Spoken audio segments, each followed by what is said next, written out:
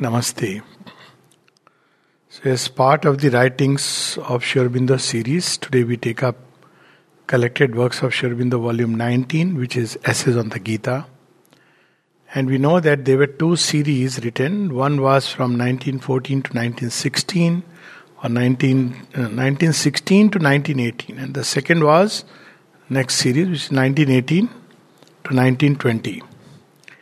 And this was published at two places. In 1922, it was published as a single book, which was mainly the first series. And then in 1928, a very much revised version came out as a single book, both first and second series. And that's what we have today. So it's not exactly a reproduction of the Arya. None of the books are, because many of them have been revised subsequently. Having said that, a few things about the book. It's not like a sloka to sloka translation, not a translation. There are some 200 plus commentaries on the Gita in Sanskrit only. So we can imagine how many commentaries and slokas exist. And there are two types of books which have been written on the Gita. One is which are translations, where you pick up sloka and translate, pick up a sloka and translate. And the second is where it is like a free-flowing commentary. So Essays on the Gita belongs to the latter type, where there are essays on the Gita. But there is something very beautiful about the book, marvelous I would say, that though Sri Aurobindo is not translating one sloka and giving its meaning, yet all the slokas are covered there.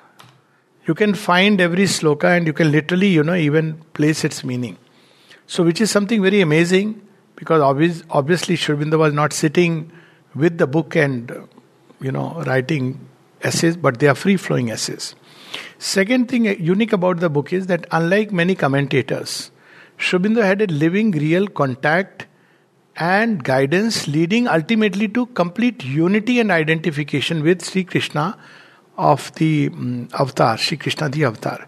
So these essays are of a very different kind than many of the commentators. Many are not even mystics, like particularly I must say about Gandhi's commentary, M.K. Gandhi's commentary. So that's he was not even a mystic. So it's very different. Here it is a living contact. Sri Aurobindo's contact with Sri Krishna starts even before he has gone to the Alipur jail, and then it continues till 1926, where there is a complete identification.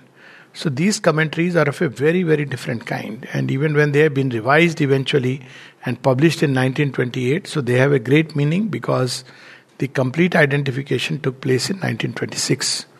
So we may literally say that it is Sri Krishna writing the Gita himself.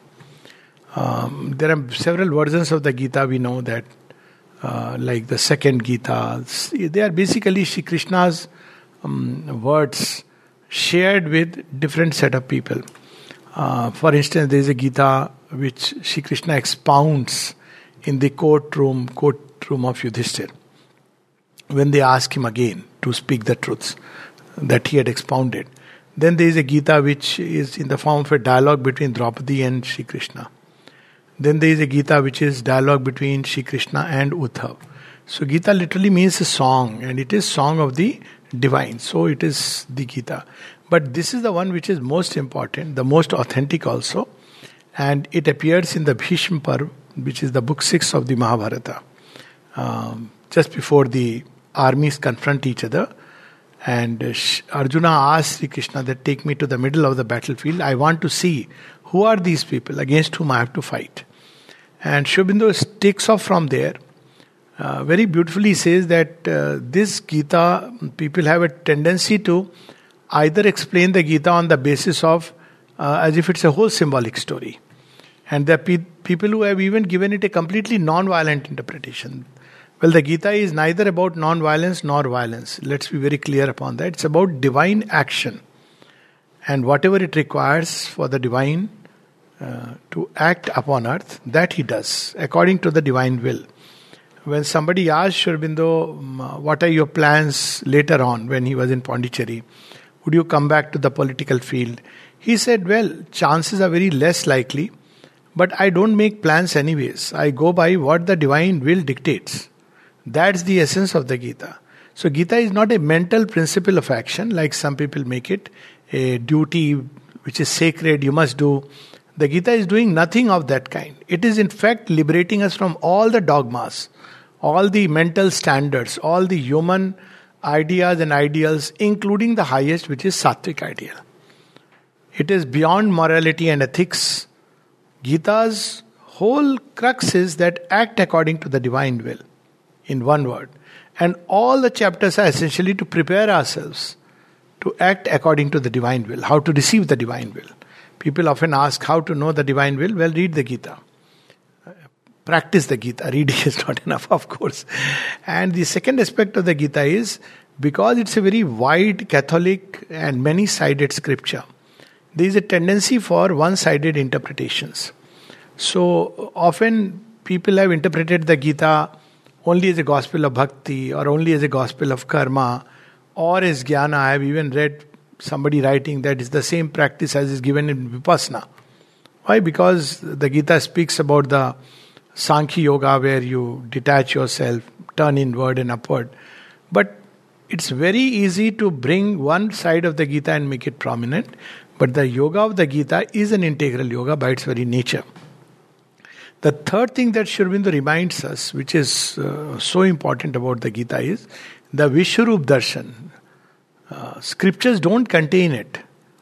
There are scriptures which have hinted. For instance, in Rig Veda, we'll find a description of the Purush, in the Purush Sukta.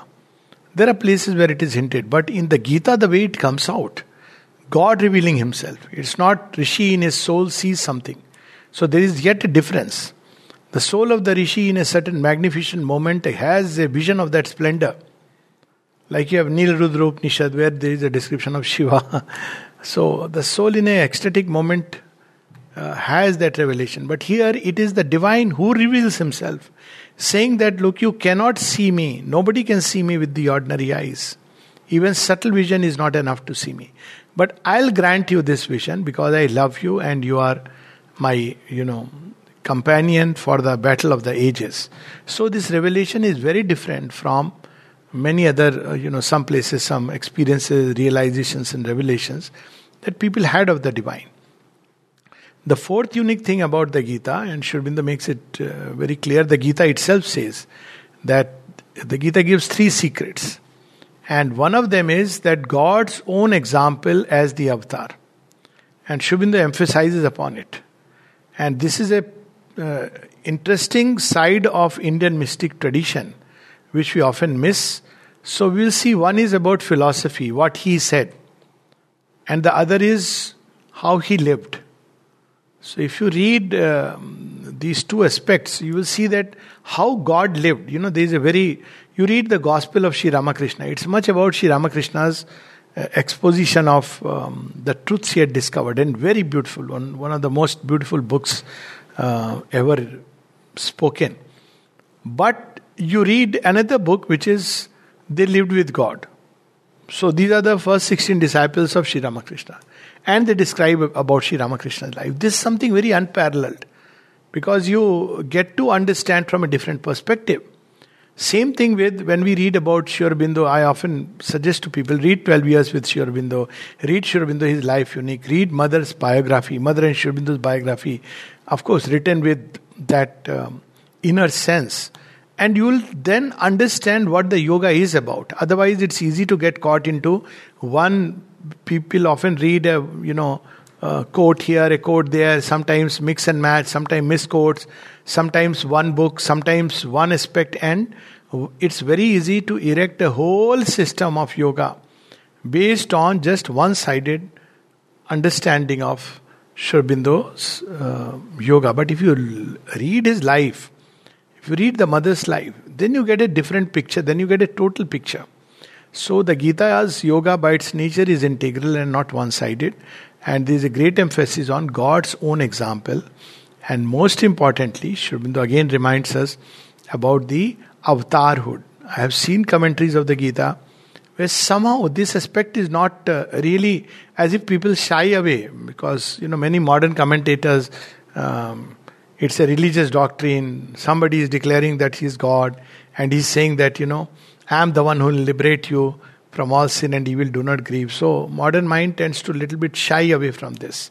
So there are people who speak about, they've written modern books on the Gita, and it's perfectly fine, where they teach us principles of action, how one can act in the world. All that is fine. But it misses the soul of the Gita. And the soul of the Gita is none else but Shri Krishna. So Sri Aurobindo gives us, explains to us, he sets the note in the very first series, in the very first few chapters. One is, he says the Gita, unlike many scriptures, or rather he says every scripture has two aspects. One is temporal, which is subject to time. So there are certain scriptures where there is an injunction, do this way, act this way, wear a particular kind of dress. For example, there are certain kinds of dress which may be more suited in a particular land. When you see, for instance, desert lands of Arabia, so you'll see many of these sheikhs, they wear white, full white, gown, and also their head is covered, and they will put even a black, ring to hold it in place. Now, it is very good because in that desert land where it's so hot, this is the best dress you can wear to save yourself from heat strokes. And many times even that hijab and all, it's part of that, it's understandable there. But when you do it here, it is like, you impose wearing tie in Indian settings, and tie and boot and socks and go for a party, because it's all right in England where you wear a coat and you wear a tie because it's so cold. But when you do it in India, it sounds that you are just being foolish. So this is how there are temporal elements in a scripture. For instance, it is said you pray at this time, that way, this way. So this is one part. And there are eternal truths in a scripture. Eternal truths are, or take for instance Sikhism. There are eternal truths. The very first sloka that is there in Guru Bani is eternal truths. There is one without a second. You will feel you are reading the Vedas. He is free of fear. He is free of stain. You will feel Isha Upanishad one sloka is being read. But today's Sikhism is identified with Kacha, Kesh, Kripan, Pagdi. So that's a very temporal thing. It was needed at a point of time. If you have a Pagdi, it's a natural armor for the martial races.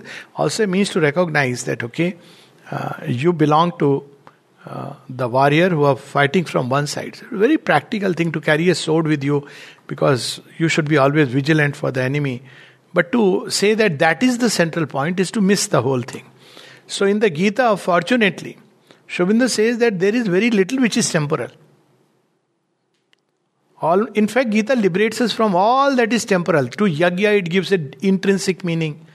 Even to the Vedas. So on one side it says that Vedas are profound truths. On the other side it says Vedavad. Somebody who has realized the truth has only that much importance of the Vedas are for him as if you carry a little vessel into the ocean. And how much water can you bring? So on one side he is speaking about the Vedic truths which are very profound. On the other side it is liberating us from Vedavad, which is merely reading of the scripture and interpreting it and extrapolating it in our lives. So in fact the Gita goes on to say, which Sri Aurobindo quotes, and he uses that even in Synthesis of Yoga, Shabd Brahmati Vartate. Go beyond the word, written or spoken. Meaning thereby realize its truth, which is much greater always. Word is a limitation, a constraint. So the Gita frees us from all these temporary trappings in which often the spiritual teaching is caught. And then, of course, Sri Aurobindo also reminds us that the Gita belongs to with all its beauty, magnificent splendor. Not everything is there in the Gita. So he makes it very clear that we do not belong to the dawns of the past, but to the noons of the future. And that is understandable because God in creation moves always forward. Beyond creation, He is the ever same, unchanging, stable basis of everything. But He is not only there, but He also enters creation. The Gita itself speaks about the divine in His three statuses. One is Sharobhav, where He is in the mutable world, ever-changing world. Then Akshar Brahm, where He is that which doesn't which is the stable basis of all creation. But beyond the two, he is the Purushottama. The Gita itself speaks about this. So there is this ever-changing world, and there too the divine enters and he manifests. And since manifestation is always moving forward, therefore, Sri Aurobindo reminds us that while Gita is a wonderful scripture, yet, and we must take all that is useful for us, yet we must know that the last verse of the Veda, if I may put it like that, is yet to be written. The last book of God has yet to manifest. So it is a basis on which we have to build toward the future. And that's what we see with regard to Sri Aurobindo. There are many practices which are very, very similar to the yoga of the Gita. So much so that if one reads it superficially, one may be inclined to believe that it is the same thing as the Gita. For instance, in Sri Aurobindo's yoga, there is the integrality. So Sri Aurobindo makes clear it's not a yoga of meditation alone, it's not a yoga of bhakti alone, it is not a yoga of works alone. So in the Gita, but again, the emphasis is on works. Same thing we find here, that there is an emphasis on bhakti, on works. In the Gita, the crowning movement is bhakti. And in Sri Aurobindo's yoga, you will find that if you read through an entire set of writings, you will see the crowning movement is bhakti. Open, surrender yourself to the mother. Comes the last refrain. It even starts with that. Because just as in the Gita, Arjuna starts with the central surrender. I give myself to you. Shishyasteham sadhimam. You teach me. So in this yoga also, accept that we surrender to the mother and say, I don't know. I am an ignorant fool. You make me wise. If you feel it's necessary, illumine my consciousness, expand my understanding. That's how it starts. And when we have apparently grown as wise as we could, or as unwise as we could, meaning thereby that we believed that we were wise. So first he has to make us unwise by stripping us of all that, what we called as knowledge. Then, when we have grown in wisdom, we surrender all this again to the feet of the divine, saying that here is what you have gifted me, use it for your purposes. So we see something very similar to the Gita. Another very important thing about the Gita is that the Gita is given on the battlefield, and Sri Aurobindo makes it very clear that it is not just a symbol. Everything in the Gita, from the beginning, if you see it, there is the actual description of the armies, not just that the two armies were arrayed against each other. There is a description of the warriors who are actually there. When Duryodhana describes, in our side we have Drona, Bhishma, Karna, myself, Kripacharya, Ashwathama, and who else? Bhurishrava, all these people. Now, what is their army? It is zero. It starts like that. So there is nothing like it, just a symbolic tale that you interpret it inside. The Pandavas are my 5 karmendriyas and the Kauravas are my 100 desires. Okay, we can do that if we like. But the Gita is in real time. And Sri Aurobindo emphasizes on this because the Gita is given in a battlefield. It's not for somebody who wants to run away from life. So if you want to run away from life and take to an ascetic life, sannyas, and then you try to interpret the Gita, well, all that one can say is that, sir, you may be very good in Sanskrit, but you are not qualified, because the Gita is received by a warrior. The soul of man who is engaging with the battle, that is Arjuna. So Sri Aurobindo in the very beginning describes to us who is the divine teacher. He is the divine immanent in man. So Krishna is still accessible to us if we can surrender ourselves like Arjuna, place ourselves in his hands and say, I really don't know, but I am handing over the reins of my chariot of life. Take it through the ways that you want to take me. Actually, if you look at it, it's a perfect baby cat attitude.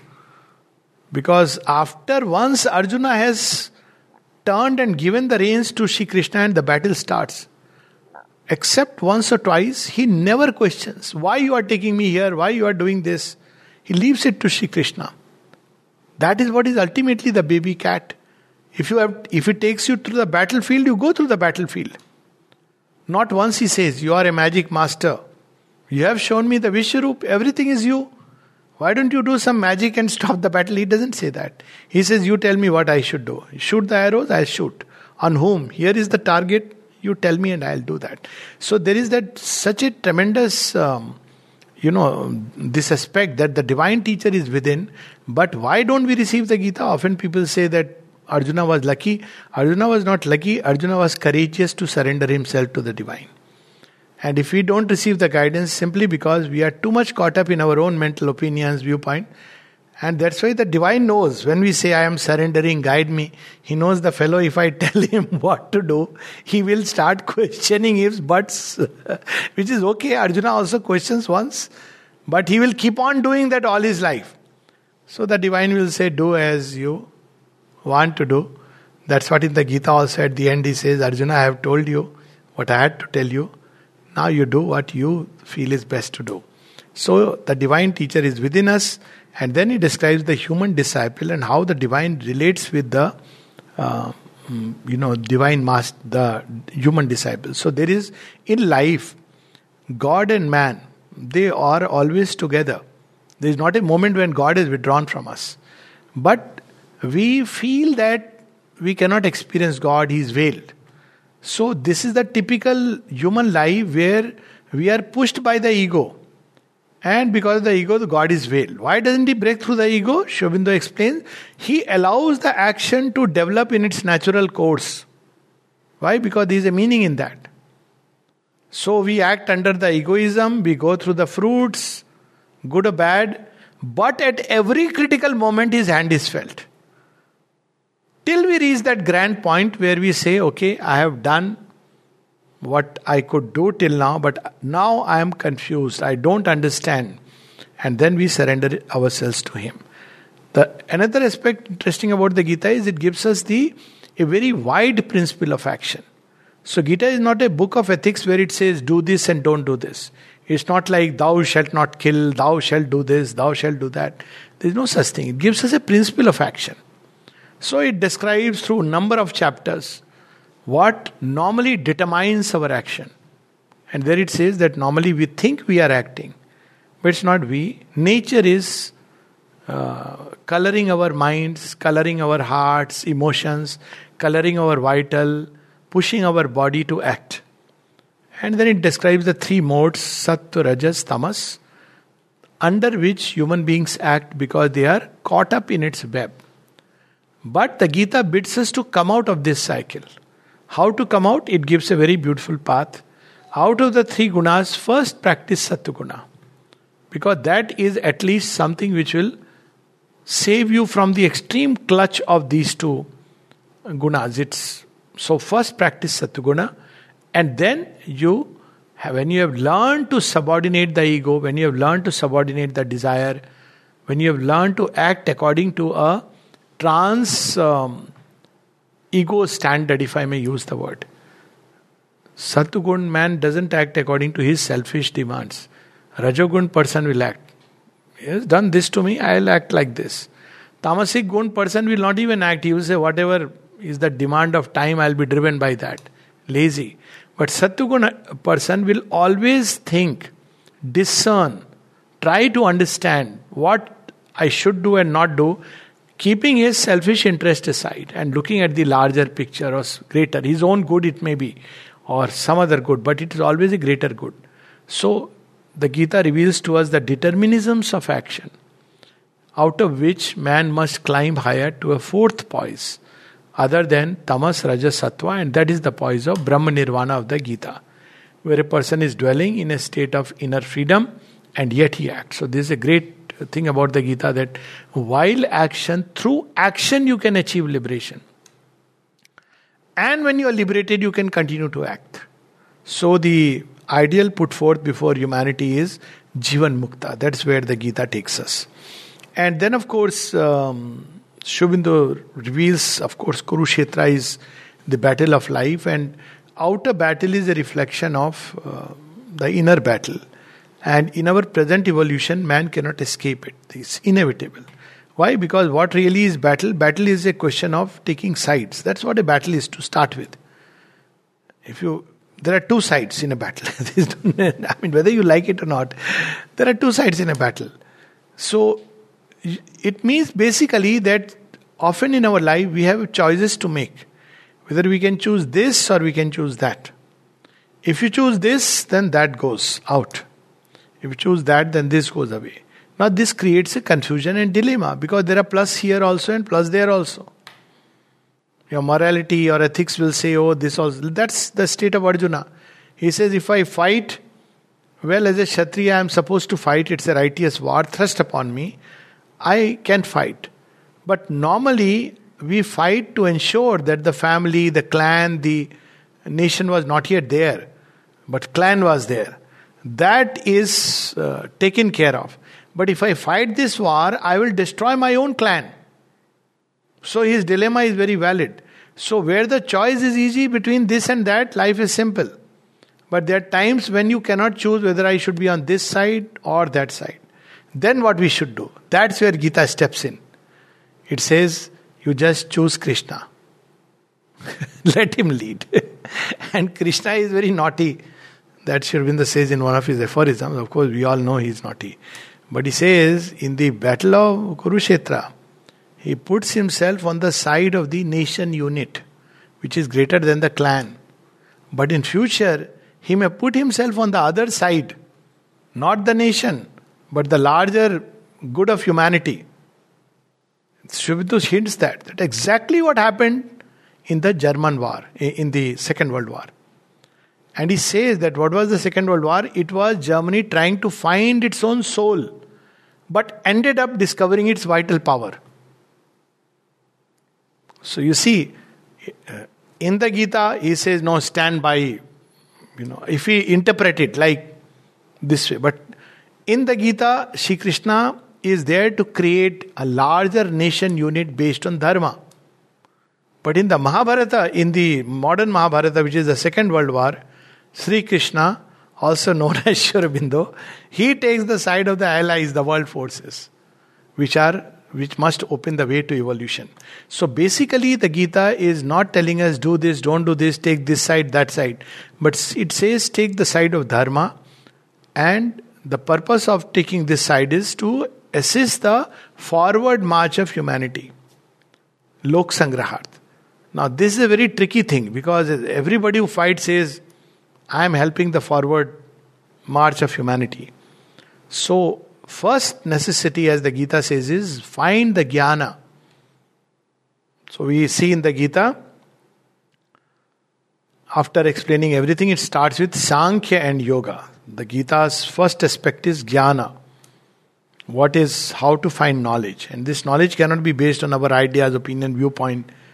There are people who started interpreting the Ukraine-Russia war as the Mahabharata war and the Second World War. Things are not as simple as that. Sri Aurobindo did not intervene in every war that was taking place, saying that here, it's not like being a crusader. That's not what it is. There are wars which will change the destiny of the nations. The world will no more be the same. And of course, no war leaves the world the same. But in many ways, so that one has to have the vision. If there is no wisdom, there is no jnana, then talking about works is meaningless. That's what Sri Krishna says. So if we are just working, but we are not growing in knowledge, then it is meaningless. So the first insistence of the Gita is grow in knowledge. How to grow in knowledge? Don't go by appearances. First step. Second is withdraw inside, turn upward. Seek knowledge. Don't presume that I know. So when Sri Krishna tells Arjuna, be a jnani, turn inside, your discerning intellect, then Arjuna says, you are again confusing me. You are asking me to fight. And then you are teaching me that, turn inside, get jnana. He says, yes, jnana must be the basis of karma. And that's how we see Gita is one scripture, Sri Aurobindo says, which completely removes from us the reality of death. Actually, if you read just the second chapter of the Gita, you will be convinced if you read it with the heart. That's why people read it. It's a different thing that they read it and somehow they want to do Gita part. This Parayana. It is okay. It is a mechanical thing. Fine. But when Sri Aurobindo was asked incidentally about japa, he said if you do it mechanically, it hardly has an effect. Some effect, yes. But this idea that I'll do morning till evening, one day, much better take a resolve that I'll do whole year little by little. It's the same thing that one day I'll keep fast. And 7 days I'll be in a glutton. So there are people who do this, no? Now it is modern in thing about Savitri. Savitri Parayana. I'll do 24 hours from morning 6. Everybody has a time slot. Some people are sleepy, but they'll come because they have signed up. Some are very happy. Midnight, I am the one who will read. It's all right. It is nothing. But that's not the real thing. Much better if one says that every day I fix a time when I'll read Savitri, maybe one passage. But I'll read it every day. That has an effect. That's what Mother says. Instead of fasting one day, you eat in moderation all the meals. So the Gita is not to be read like that, but to be dwelt upon deeply. First thing is jnana. Otherwise one will read and reread, but it will have no impact. And jnana comes by turning within and turning upward. So this is the first step, discerning mind. After jnana, works. So the next is the gospel of Karma Yoga. So how to do work? One, we have the jnana. Why should I do the work? So do the works as a sacrifice to the eternal. Before jnana, we are doing works for our own ego. For me, my family, my clan. That's what Arjuna says. I am doing work for, I must fight the battle because, the clan will become strong. That's why people fought the battles. It was the dharma. That's what we see in Bhishma. That is the difference between Bhishma and Arjuna. Bhishma is a good guy. But Bhishma says, I must fly and fight for the Kuru clan. That's my highest duty. I cannot swerve from there. Shri Krishna breaks that ideal. He says there is something greater than the clan. That time it was the clan. Then it becomes much vaster. There is something greater even than humanity. Sri Aurobindo goes on to say that. There is a book, small book, Yoga and its Objects, where Sri Aurobindo in the beginning wrote, our yoga is not for ourselves alone, but for humanity. Later on he changed it. So a lot of people found it strange. Then he says, not for humanity, but for the divine workings in humanity. It's the divine will which must fulfill itself in humanity. Otherwise, humanity means whatever humanity wants ignorantly, you take care and you say, I am doing the yoga of the Gita. With Nishkam Bhav, every month I pick up my salary, give it to an orphanage. That's not what is meant by the gospel of the Gita or karma. You must have the jnana. And the sign of a jnani, the Gita describes in great detail. Again, it's a short overview, so I need not go into that. Then you do works. Why? Because now you have no personal motives. You are freed from the sting of desire by turning inward and upward. You are not attracted to the senses, objects of the senses. Ordinarily in life, we are drawn by the senses out to outer things, and the mind plays upon those things, takes the rasa of those things, and it acts to acquire those things, possess those things. And when it gets it, it is unhappy because it realizes it is not this which I was looking for. When it doesn't get it, is unhappy because it feels it is frustrated and baffled in its attempt. So the Gita tells us, be wise, turn inward, leave this kind of dabbling and dealing with the world where senses are weaving and desires are stimulating us. So then why will we will act? We will act to serve the divine as a sacrifice to the eternal. And then whatever the divine gives will receive as prasad. So he gives the new meaning, the true meaning of the word yajna. Yajna means my actions are sacrificed to the divine. Therefore they will become more and more purified of desires and egoism. And therefore I will not do it with the idea of getting certain goods, but the highest and the greatest good. And that is of the joy of offering ourselves to the divine. What the divine gives me, I will receive with humility and gratitude. So Nishkam Karma is not that I will not take anything now. That is another kind of dogma. But I'll not covet after anything. I'll not do it to want this or want that. But if something comes, because in the world play, life is a yajna, things will come to you. Receive them with gratitude. Hold them as a trustee. Use them under the wisdom and guidance of the divine. That's what it means. So that's how it speaks about works as sacrifice in great detail, significance of sacrifice, whom we should sacrifice. All our life we are sacrificing. Parents, wife, husband, children, society. But the only valid sacrifice is sacrifice to the divine, and its only true purpose is ascension of consciousness. So this is what the Gita reveals to us. And then of course, in the midst of all this gospel of works, Sri Aurobindo takes great length to describe the avatarhood. There are 4 or 5 chapters dedicated to that. So we can understand that avatarhood is a central conception of the Gita. It is also a central conception in Sri Aurobindo's yoga. You cannot do this yoga without the mother. As simple as that. And if you want to connect it with Sri Aurobindo, well, the mother is Sri Aurobindo's force. He himself has said that. You cannot do it. It's not like I will read from a book, I'll read records of yogas, instead of yoga, and do it myself. So in the Gita, avatarhood is a central conception, and Sri Aurobindo takes great lengths to explain to us. And he says that every avatar does that. Christ, there is, or rather he puts it like that there is, in Buddhism, for instance, there is the, you are supposed to surrender to dharma, to Buddha, and to Sangham. So this is the collective action and this is the individual action. Same thing with Christ. I am the door and I am the way. So every avatar stands at the center as the gate, and it is he who leads, because the avatar comes to open the path towards the future. And those who are ready to receive him and grow full of him are the ones who bear the fruit of the avatar's coming. So in great length, those 3 or 4 slokas which are there in the Gita, Sri Aurobindo gives it a great importance. Incidentally, those who say Gita is nothing but a reproduction of the Upanishad must reckon with this idea that neither the kind of bhakti that the Gita speaks of, nor the principle of avatarhood is there in the Upanishads. So yes, many slokas are there from the Upanishads, even some slokas are as if bodily there. And of course the essence of Upanishads is there, but there is a lot more which is there. Even the emphasis is changed. Upanishads, except the Isha, most of them will ultimately lead towards a practice of meditation. And the Gita does talk about meditation, but passingly. Its insistence is on finding the divine through works. So there is a great emphasis on that. What is the divine birth, works, divine worker, and then another great emphasis on equality. Equality is the foundation of Karma Yoga. For Jnana we don't need. So equality comes in Karma Yoga. It doesn't come in Jnana Yoga. Jnani can turn within, fine.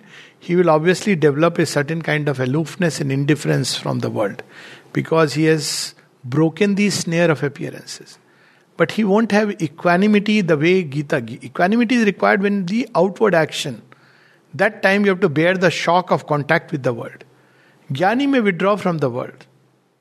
World he may see as something unreal, like a shadow passing by. Or he may see the divine presence in everything, if he has really gone to that greater consciousness. And yet, whatever is happening is unimportant to him. But a yogi works, Karma Yogin works in the world. So he cannot take that indifferent attitude. Equality is not indifference. Equality is a state where we are freed from preferences and egoistic stress of choices. So that now we can act under the impulsion of the divine will. As long as we have egoistic choices. For a jnani it doesn't matter. So at best a jnani will experience a passive equanimity. So we have that famous letter of Sri Aurobindo to Sahanadi, who says that when somebody said against Sri Aurobindo and she got angry, should she or should she not? And there is a very beautiful letter where he speaks about the Gita. He says, no doubt hatred and cursing are not the right attitude to start with.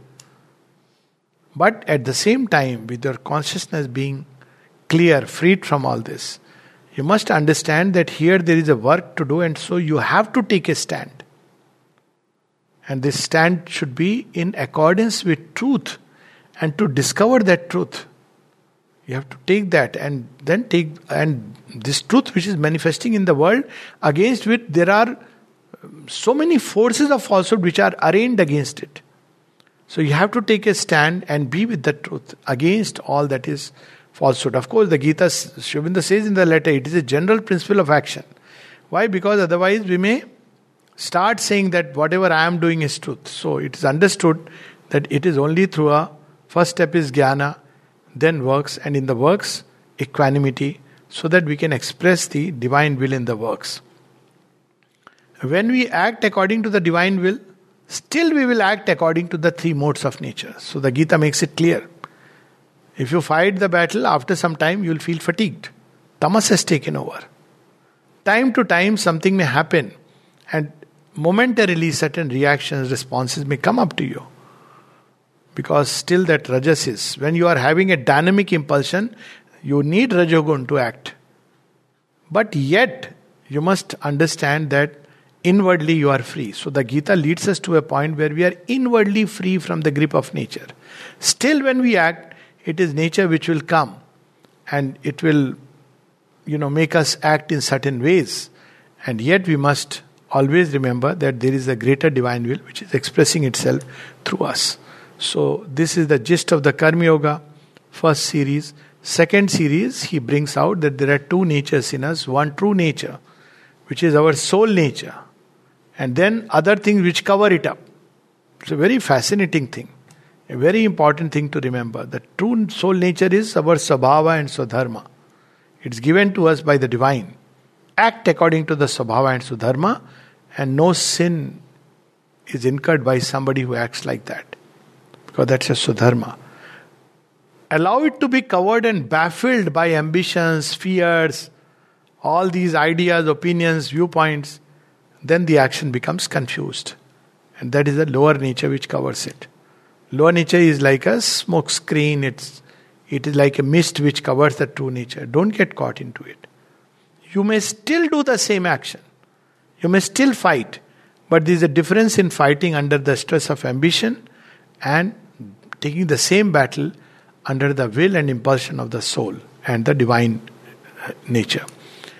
And thereby, it takes us to that grand point. After jnana and works, it takes us to bhakti. What is that true bhakti? Is to give oneself utterly to the divine. Mad bhava, mad gata, be full of the divine. Act in the consciousness of the divine. Brahma bhut. Be so full of the divine that all actions becomes a spontaneous outflowing of the divine into creation in whatever way. Whatever way you are and act and speak and do, it is the divine who will act through you. That should be the state in which a human consciousness must rise. And then it reveals to us the science of the Karma Yogin and the science of the Bhakta. Because Bhakta is no more fighting. He may fight in the battle, but because there is no personal hatred, enmity involved. So he is always carries within himself a spirit of Maitri and Karuna. Because he is full of the divine consciousness. Even when he engages in battle, it is not with that sense of hatred, anger, animosity. These things are foreign to the temperament of the Bhakta. So finally it leads us to the crown of all, which is complete surrender to the divine. In between we have this wonderful, because before bhakti, whom are we doing bhakti to? Now Krishna reveals himself, who he is. What is that bhakti? Who is the divine?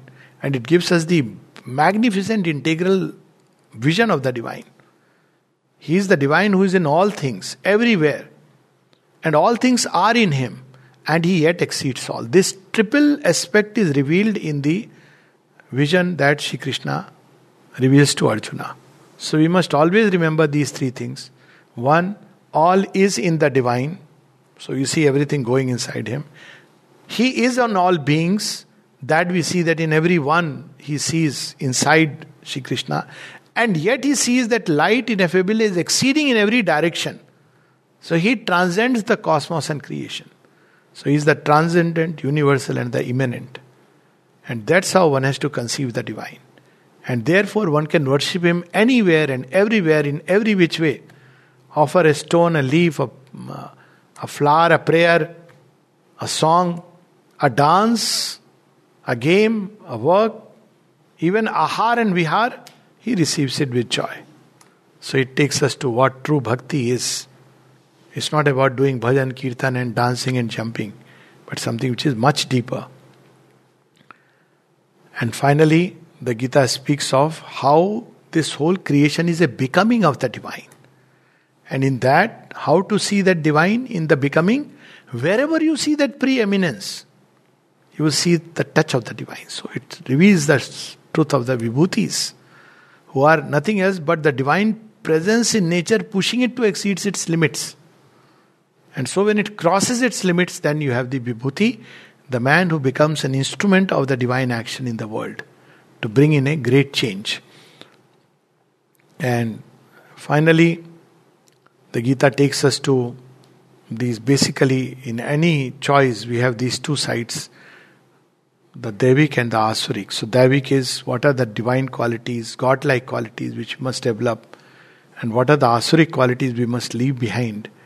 And then it takes us finally to all these three modes of action in great detail, so that we can understand that the same action can be done from different motive forces. At another place in Bengali writing, Sri Aurobindo reveals the European mind gives a lot of emphasis on action.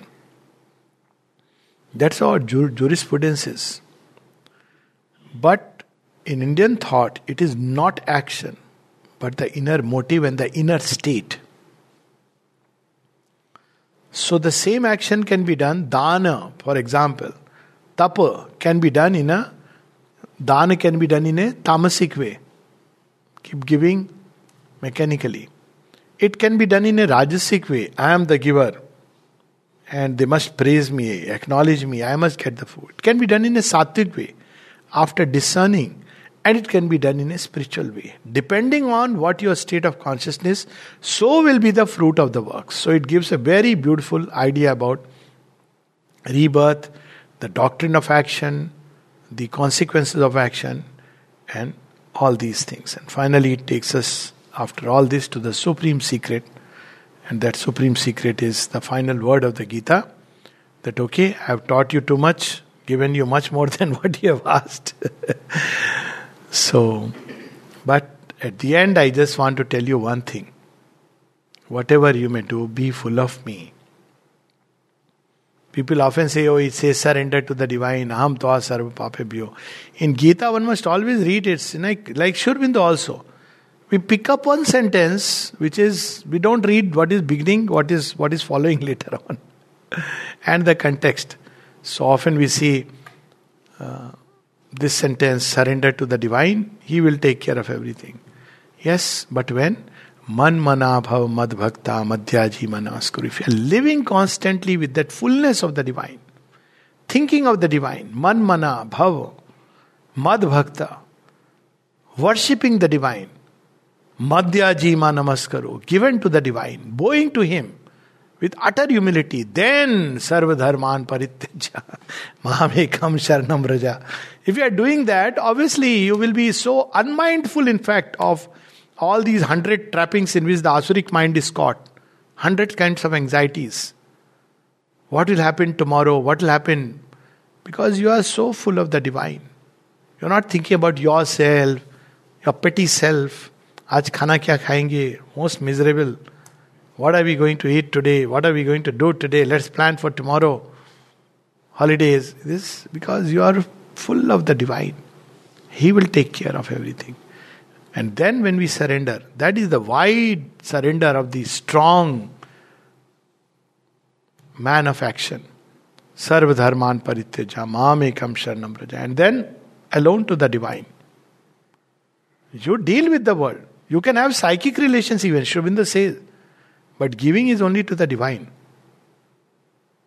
So, then, aham tva sarva papebhyo mokshishyami ma shucha. So this is the core of the Gita. It's which Sri Aurobindo reveals to us in Essays on the Gita. It's one of the most wonderful books for anybody and everybody.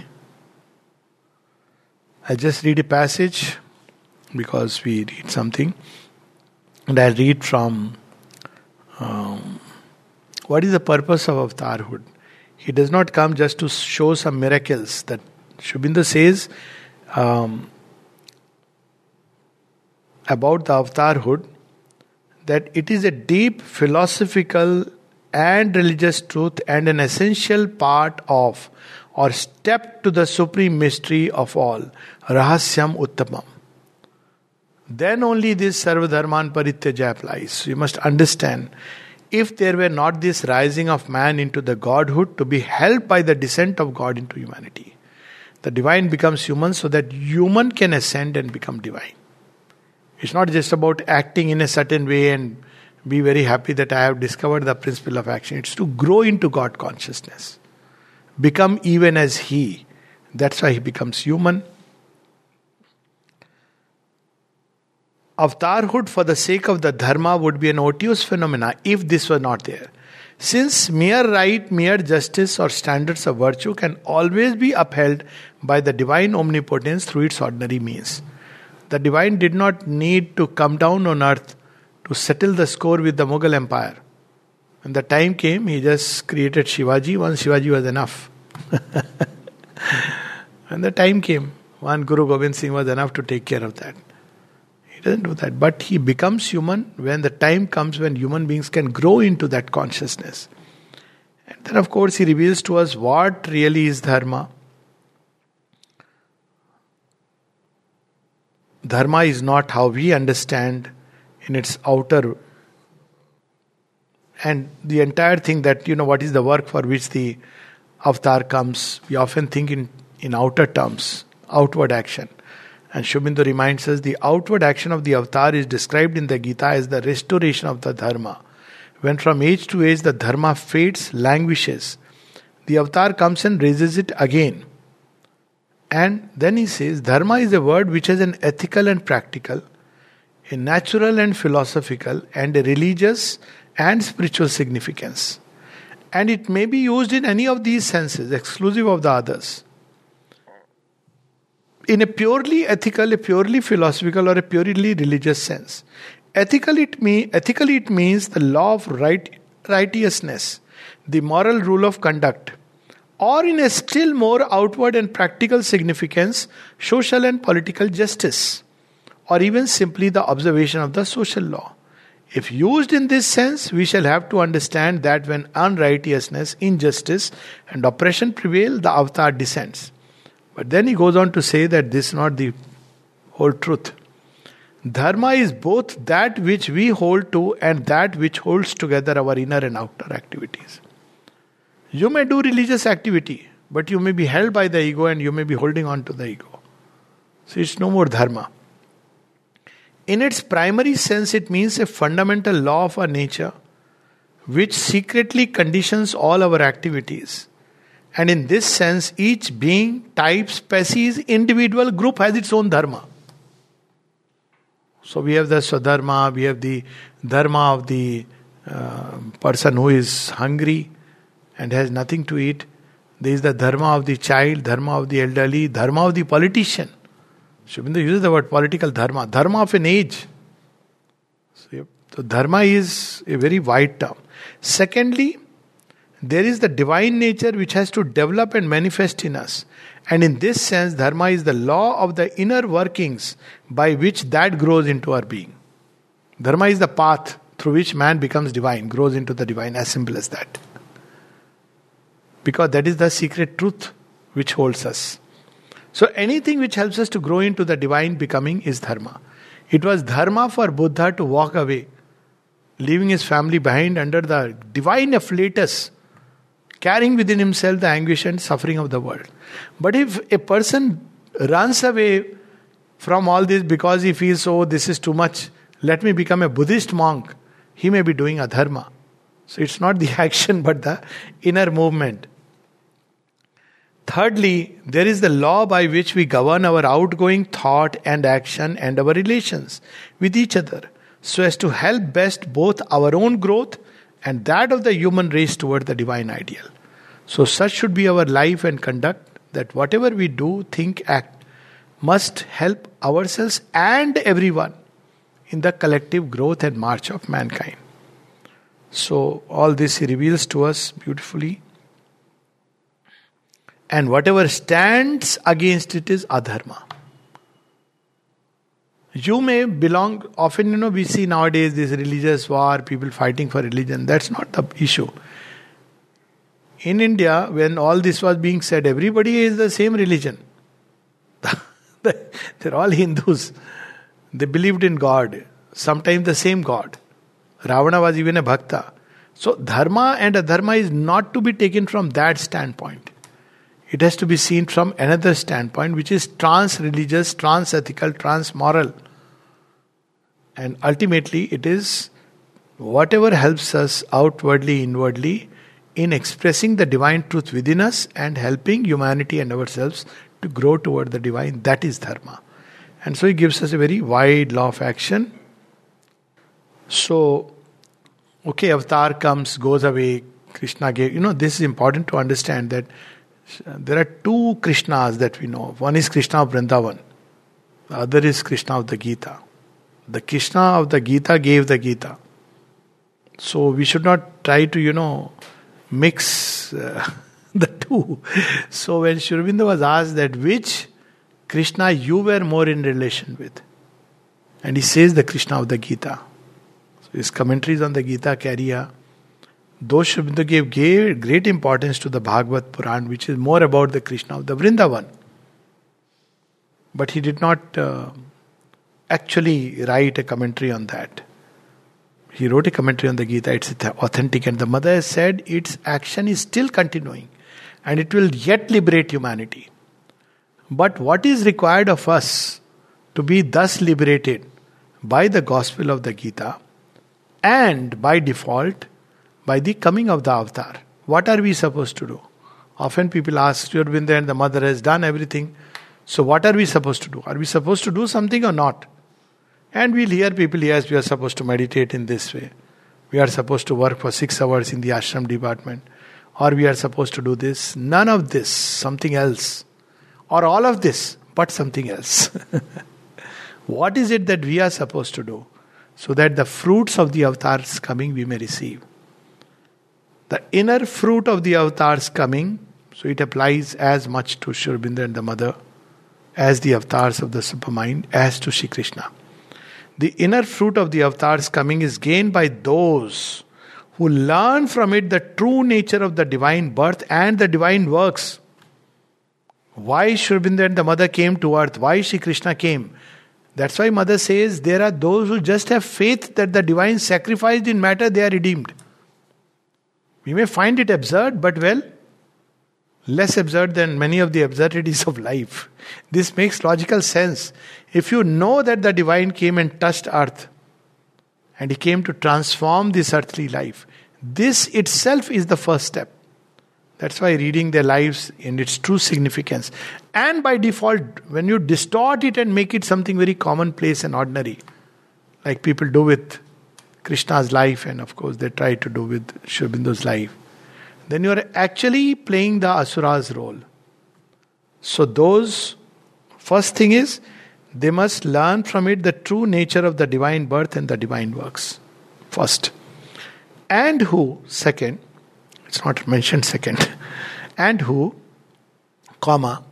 growing full of him in their consciousness and taking refuge in him with their whole being, manmaya mam upashita, purified by the realizing force of their knowledge and delivered from the lower nature, attain to the divine being and divine nature, madbhava.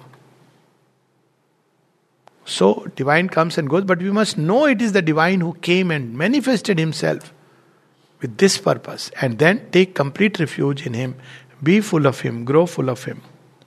The avatar comes to reveal the divine nature in man above this lower nature and to show what are the divine works. Free, unegoistic, he is describing divine work. Divine work has nothing to do with outward action. You may be anywhere in the world, even in a temple or a monastery, and yet egoistic. You may be anywhere in the world and yet doing divine works. How? Free. How do you understand it's a divine work?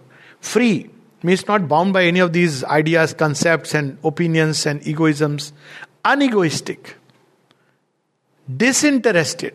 This was, I have often told when I read in a prayer of the mother, when I got the chance to become secretary of one of these centers, and I opened a prayer of the mother, and she says, even in doing the work that you feel most represents the divine work for you, should be disinterested. I got a shocker of my life. I said, no, I'm stuck. What does disinterested mean? So the dictionary didn't help me, but she helped. You have to turn to her only. Disinterested. Oh, I'm doing God's work, I'll push it through this way because I'm right. No, sir. If tomorrow I have to leave that entire work, one must not say, see, I was doing God's work and they removed me. You should be ready to leave the think one moment, one person I have seen like the outside world, Talwar, R.K. Talwar, who, believed in the gospel of the Gita fully and was a devotee of Mother and Sri Aurobindo. So he was the governor of RBI. When the then Prime Minister asked him to do something which he felt was not right, he refused. People asked him, how do you take decisions? He said, nothing but I stay quiet and then I feel this is what the mother wants of me and I do it. Then, within hours, he was asked, either you resign or face an inquiry. He quietly resigned. And when he was going, people asked him, he was made to resign. That, it's a very sad thing. He said, no. What is sad about it?